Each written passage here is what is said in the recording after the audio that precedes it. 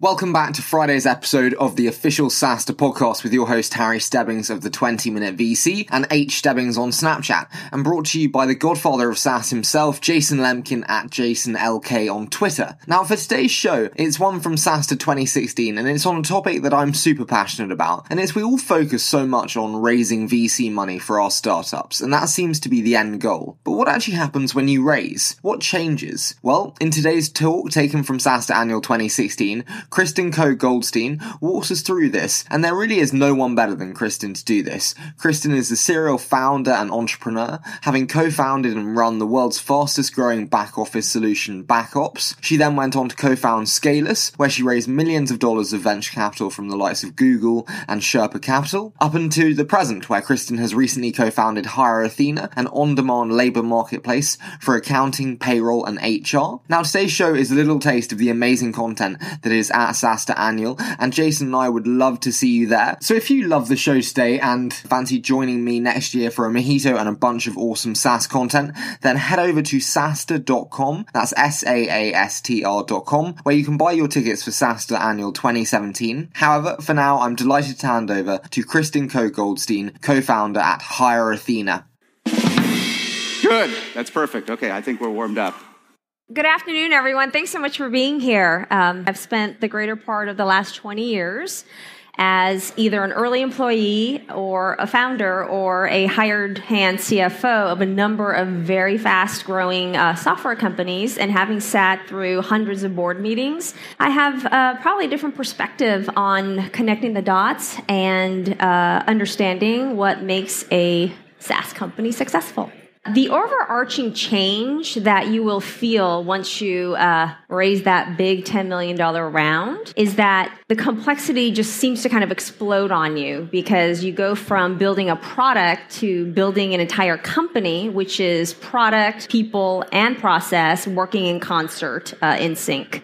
Having seen this movie before, I've been asked a number of times how this cycle is actually different than the last or not, and there's definitely a lot of differences. But the biggest one that I see is that during the internet bubble, it was really more about people. Harvard MBAs like myself kind of descending like locusts down into Silicon Valley. And we had these boil the ocean ideas and started companies with other people and went into stealth mode. We went and hired as many product people as possible, burned through a lot of money without too much to show for it, and out of those ashes emerged a lean startup methodology. We learned a lot from that experience, and today the environment is a little bit different in that the order of how the 3 Ps are executed has changed. We are seeing a lot more of very frugal and agile product people getting to a minimal viable product really quickly, but then they struggle to build out the team, recruit the people to graduate out of the one-trick pony phase of the transitioning phase of a company, which really will determine your success or failure. And if you can't emerge out of the one-trick pony stage, you will maybe become an acqui-hire candidate or not. So it's really important to kind of think about the cycle in terms of the 3 Ps. And of course, without the product and people part, process doesn't matter because there's no business there for you to scale, to make it repeatable. One of the first things that you'll notice after the big raise is that the mythical man month is real. The faster you try to hire people, the longer it's actually going to take you to build your business. And I know that's really counterintuitive, but it turns out that building trusted human relationships is a process, and there's no real manual override button for it. And so the faster you recruit people, the more chaos there tends to be. And there's a certain percentage of new hires you can have in an organization at any given point before the chaos consumes you and you can't scale your business. And it's interesting that the R square to whether or not you can survive that phase is how young your work population is, or employee base, because the younger they are, the more adaptable they are to change. So that actually matters. You will learn very quickly that you will gain immediately a second or third job as a recruiter for your business. And it's literally never going to end. And you will remember that the first and last thing that your VC will tell you as the $10 million gets wired to you is that he expects you to spend 80% of your time building your team and recruiting for the company. And you're thinking the whole time, oh my God, I'm already working around the clock. If that's 80% of my time, how the heck am I going to continue to iterate on the products to stay competitive and build the business? So you kind of trick yourself into thinking that recruiting is a phase. And the sooner you get it over with, the better off you are, because then you can go in and do the rest of your job. And that's really a mistake because you just can't, again, hit the manual override button. You have to hire slowly and fire quickly or you're not gonna make it. And I know this from personal experience. I almost blew up one of my companies as a founder because I thought I was going to be clever enough to avoid this natural process. We had a candidate who was going to be a transformational hire, a brand name out of a branded startup that scaled to 1,000 employees, and we managed to hire this person at about the same time we closed this gigantic round from top tier VCs. And we did the victory lap around the building, congratulating ourselves. And the first 90 days were great because it's the honeymoon period. You do a lot of singing around the fireplace, kumbaya. And as CEO, the next 90 days you start to think, well, things aren't happening, and this person seems to kind of be paralyzed by big company thinking, what do I do? And you tell yourself, well, you got to give the person a chance to be successful. So you kind of spend a lot of time trying to help them improve, and, doesn't really work. And then the next 30 to 90 days after that, the third quarter that they're in your payroll, you give up and you try to think of a transition out, and you start preparing your team to let this person go. I did this at month 7, and it almost killed us. It was a huge morale hit, and we had actually some turnover around it, and there's loss of confidence. And I just feel lucky having seen this movie before a number of times. I knew better than to acquiesce to his request that I keep him for 1 full year so that his resume doesn't look so wrecked. Because a lot of first-time founders kind of fall into that trap, and it's not really even the salary you're paying this person for the year. They're holding the spot of someone who could be executing, so you've literally burned a year of cash without much to show for it. And so this is why firing fast is really, really hard.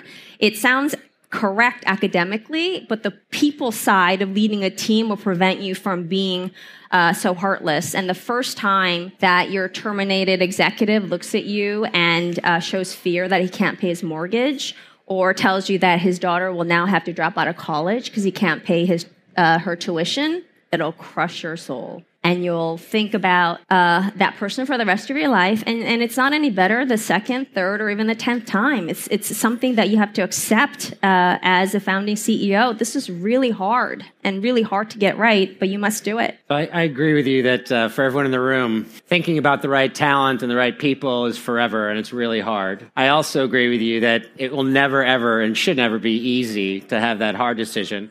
How about hiring slow? Yeah, hiring slow is really hard because no one believes Mythical Man Month until they realize it's real. You really get tricked into believing that the faster you can get through the hiring phase, you can go back to building your product and your business, and you end up hiring way too fast. And then because it was your mistake, you feel bad, you fire really slow. It's a pretty vicious cycle. This is also about the time when you raise the big round that you start hiring outside of your circle, which is fraught with risk. It happens around 20 employees. You go from a culture of a family to one of a village, and as CEO, you're spending all your time being the referee of the neighborly disputes. You end up spending a lot of time trying to maintain what I call battle rhythm, which is essential to success. And it's really hard to define, and the best I can describe it is to explain what it feels like when you don't have battle rhythm, which is that you waste all your gas revving in neutral, going nowhere because your cross-functional team is speeding up and slowing down out of sync. And it's because the culture of the company has changed, and you go from an early stage founding team of people who can read each other's minds to, oh, I have to explain everything now, and that's really hard, and it's slowing me down. And again, this process of going from being a family to being a village is a pretty tough transition for most companies to make. And of course, any sustained period lacking battle rhythm actually sends the company into what I call the sine wave of death. The early stage company never quite conquers the inevitable product debt of the early stage before the premature selling hits again. And then just when you get out from under that debt, the premature selling hits again, and the company just never survives. And that's when product development and sales and marketing are totally out of sync as much as they try to be in sync. And where do you think that you need to start being explicit about culture and really talking about it? Is that something that's late or early? How do you think about that? Earlier, the better. At Scalus, we spent a little over a year being a product organization. And, product and operations people live in a state of what I call pure truth. And we just recently hired the entire go-to-market team. And I actually sat all my engineers down. And, we have a fairly young team of engineers, mostly in their 20s. And I had to explain to them, we're about to invite a whole new cluster of people into our village. And they live in a world of aspirational truth. And this is why they're not lying. Their job is to see within line of sight, hopefully not too far, and some salespeople can see way too far, what should be, and it's actually their job to make that aspirational truth real truth. And if you burst their bubble, the company will fail. So you literally have to explain to the engineers, the how people, and the product managers, the what people, that although it's been okay to live in pure truth, we're now about to emerge into a community of aspirational truth. And it's important that you explain that, or the team won't gel and there'll be great distrust between the two sides of the house. Struggling to maintain battle rhythm is one of these slow creeps that you really have to conquer at this stage. The other slow creep is that it'll be much harder for you to kind of rat out the bus drivers from the organization because they'll be disguised as bus builders. In the very early stage, everyone is fiercely entrepreneurial and they are builders playing offense and they live and die by output and results and they're measured by and they're proud of it. And you'll know when you get that first bus driver because he'll cry you a river about how hard he's working, how, many hours he's putting in, and will really insist on being judged by input. And the problem is results are really easy to measure. Efforts really are not. And what you end up doing if you let this happen is that you allow politics to enter the company when you just can't afford politics to be there. Because guess what? The entire team will average down to the lowest common denominator.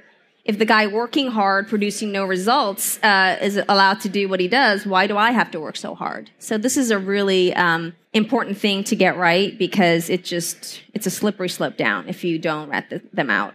You will wake up one day and realize you're actually the biggest problem at your company.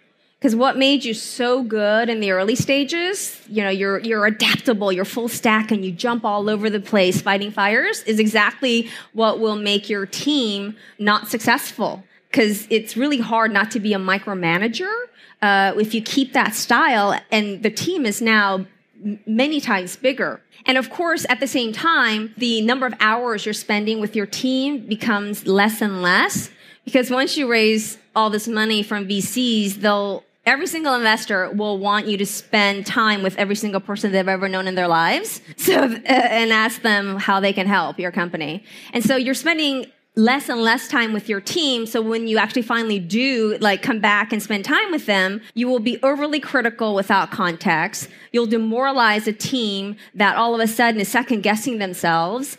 And over time, you become the untrustworthy person because you're everywhere and nowhere and giving them lots of feedback without giving them the opportunity to internalize the feedback. And this is the stage where you realize, wow, it's really hard to systematically and consistently share the information I'm bringing back from the field. And this is an especially big problem for introverts like me. Because what I like to do is kind of look in my own head and process information and then kind of present what I think. And that doesn't always work for people who kind of want to be an active participant in that thinking process, which is much more natural to extroverts. This is really hard.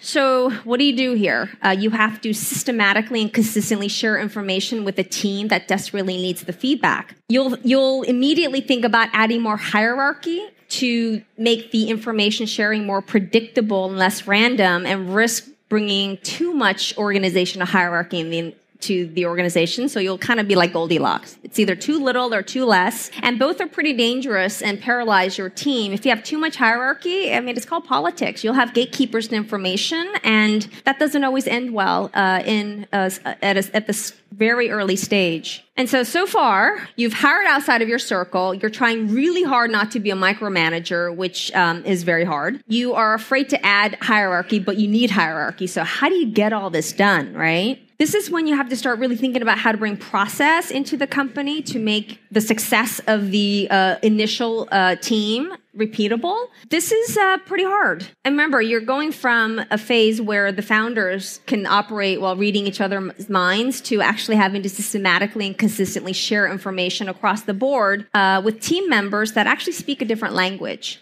Again, your engineers speak the how language. They want to know how something is going to work. They could care less about the what or the why. Product people want to know the what, every pixel. And the business people want to understand the why. So in this context, you really have to communicate very consistently the same message, or you're going to be misunderstood and your organization will fail just from the lack of repeatability of what you're trying to do. So your job as the founding CEO at this point is that you have to manage this tension that's growing between empowering your team to achieve the impossible through inspiration and motivation with the chaos of an increasing number of people on the team trying to determine how things get done. It's really hard. You have to somehow motivate a group of people to share best practices, which are continually changing, in a way that works for everybody. And the way I've been able to achieve it is to first start with trust. You have to trust the people doing the work, that they know how to do it the best. You can't second guess them. You can't micromanage them. And trust comes from the top. Everyone will feel it if you don't trust.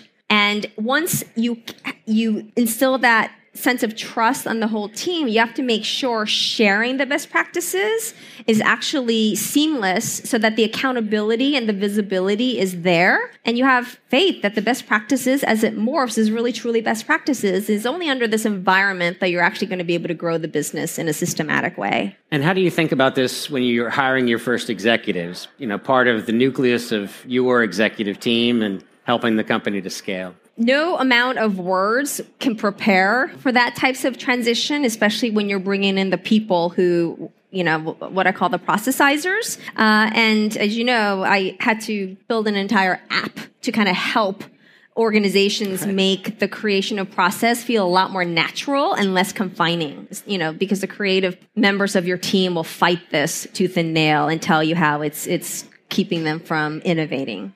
I learned the hard way. I mean, I got my butt kicked more than once, that once you get that big raise from institutional investors, they expect you to scale the business.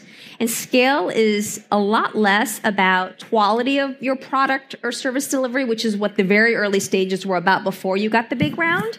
Scaling is about making your product or service delivery consistent. Rinse and repeat, rinse and repeat, rinse and repeat. Because if you don't do that, you don't have success that's repeatable or repeating, and you just have a bunch of smart people on a one-off fashion creating a business which becomes really a custom dev shop. It's not anything that's repeatable. And so what do I really mean by scaling? You have to become a metrics-driven organization. And again, your creative people will fight it. But it turns out it's really hard to gauge consistency without hard data behind it. And if you don't have the hard data, you become a political organization. And this is the point in time you bring in the executives, the specialists, to join the team of generalists that are agile. And I call them the processizers. And this is one of the riskiest points of scaling a business, because the processizers tend to be glass half empty people who are successful because they worry about all the things that went wrong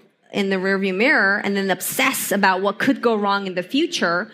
And, you know, that type of perspective is oil and water compared to the early stage entrepreneurs who are very positive, anything's possible, and refuse to take off the rosy colored glasses. As CEO, your ability to incorporate the processizers that make success repeatable into an organization of creative innovators is really hard to do. And I have not seen a company scale and be successful without this happening. And so the timing and sequencing of nailing the 3 Ps, product, people, and process is pretty important. And in my mind, that process is actually called execution. There's a lot of talk about execution, but this is what it really means. Everyone talks about it in words that aren't really tangible. 10 powerful things that changed when you stopped bootstrapping. Are there questions? Quick question about firing fast. In relatively small teams, you're often dependent on one person, and you wish you could fire him, but you're worried a bit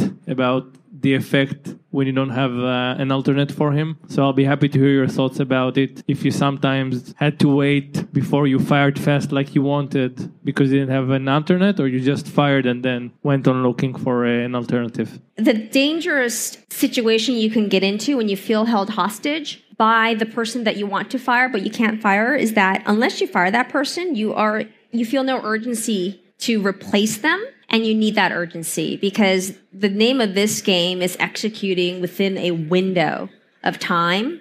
It's not finite, and you'll lose that window. I've learned the hard way. Firing fast as you can, is actually an imperative to being successful, and I've never regretted firing sooner.